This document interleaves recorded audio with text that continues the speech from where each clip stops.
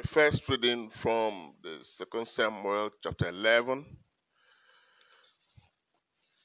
exposes to us a reality that we're all vulnerable to. It says it happened that in the spring of the year, the time when kings go forth to battle, is a special time. It's a time of battle. Kings train themselves towards this springtime because they know this is when the enemies will come. And they look forward to it. They get prepared. There is time for enjoyment. There's time to, have fun. But when this time is coming, they prepare. They sharpen their swords again. They look at their spears. They go and put together again their war gears. What they put on. They re-strategize. They try to update themselves with the enemy's information. That's the time they prepare through spying to capture facts and figures they need. So that when the time of war comes, you will not be taken unawares. And it happened at that time that David sent Joab and his servants with him and all Israel, and they ravaged the Ammonites. They were all at the war front fighting. And David remained behind. Doing what? Doing what? You see, the moment you are not on purpose, you are not living on purpose, the tendency to be used by the enemy is so high. What occupies you matters a lot. This is David, a man after the heart of God.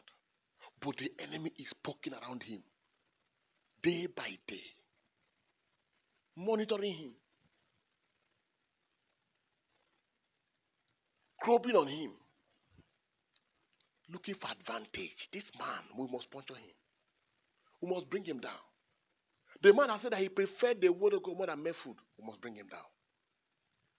This man that brags and says, the Lord is my light and my salvation. Whom shall I fear? We will bring you down. He who said, he who dwells in the secret place of the Most High shall abide under the shadow of the Almighty. We shall see. Peter said, your enemy the devil. So as we answer Mr. John, Mrs. Ruth, the initial of the devil is enemy the devil. He's prowling round like what? A roaring lion. You need to see a lion when he's prowling. When he's prowling to catch a prey. He engages all his intelligence. He's calculating the next move. He is prowling, he's studying the animal. As a matter of fact, he pokes into the animal psychology to understand what the animal is thinking. Because he must make sure he beats the imagination of the animal. So, and that's how the devil, when he considers you, he hacks into you to know what they're thinking. He defines out your disposition. Your disposition will tell him the arrow to shoot. And the man was busy going around the house, less on guard, that he saw a beautiful woman. Is that the first time David is seeing a beautiful woman? No. But that day, it was well positioned for him. As you're not busy with fighting battle, you will fight local ones.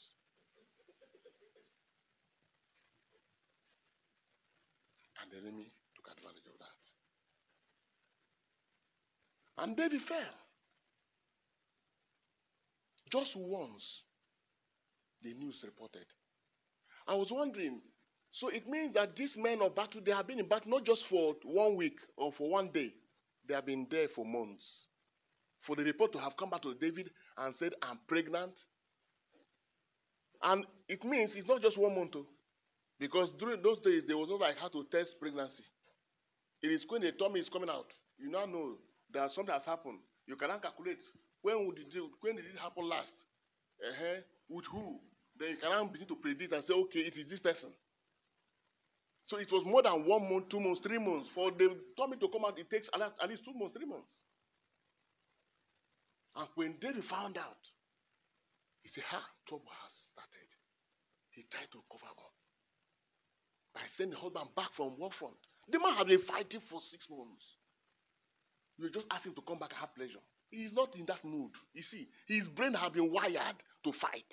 Now he is back, not because the war was over. He should come back celebrating victory. You are asking to come back and go and see family. For what? Why only me? The man was not in that mood. He tried to put him to drink.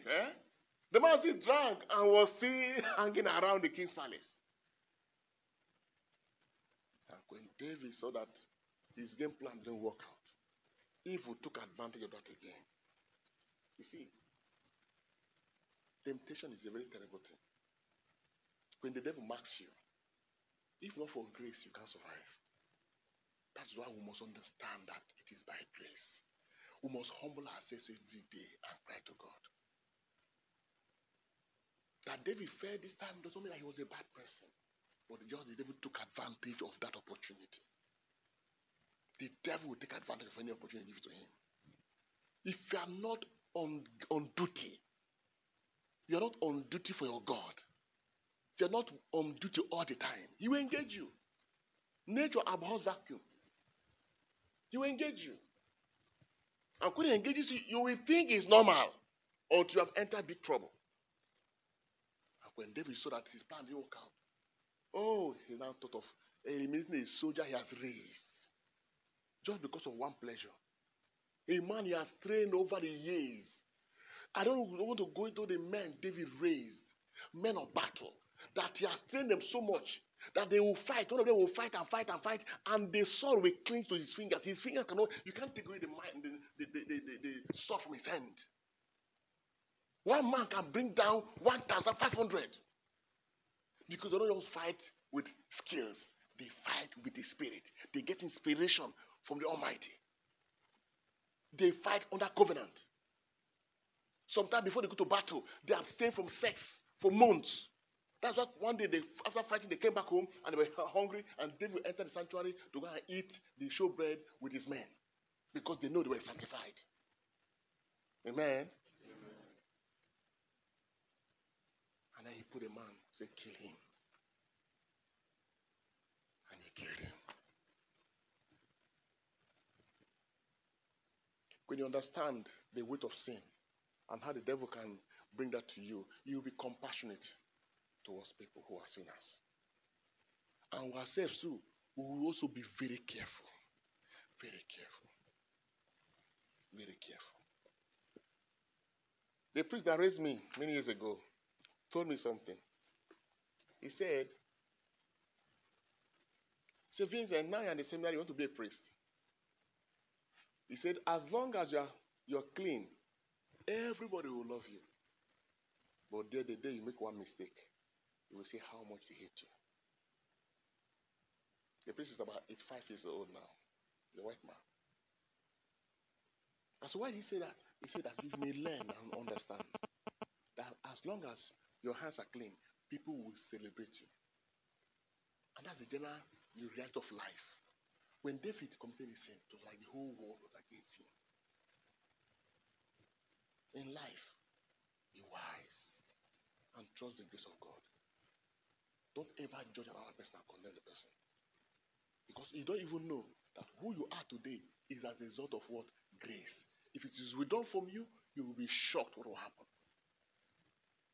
So that people celebrate you, it is because of grace. That people appreciate you, it is because of grace. And put in your mind and pray every day, God, sustain the grace and put in my heart. We learn from David's mistake. And as the gospel said, it says, how shall we compare the kingdom of God? It's like a mustard seed when planted. It's the smallest of all seeds, but when it grows, it's going to be shrub. Not just the kingdom of God, even the kingdom of sin too. The kingdom of sin is like a small seed. When it's planted, it's the smallest action. But when it grows, you can see David's case. From admiring to committing adultery. From there to killing of somebody. And not only one was killed now. Many men had to die to make sure the plan was carried out. We pray at this mass that the Holy Spirit will put in our hearts always to look unto Jesus. Never look down, but to look unto Jesus, the author and the finisher. Because as long as we look unto him, he will finish what he has begun. On our own, we can do nothing. But with him, all things are possible.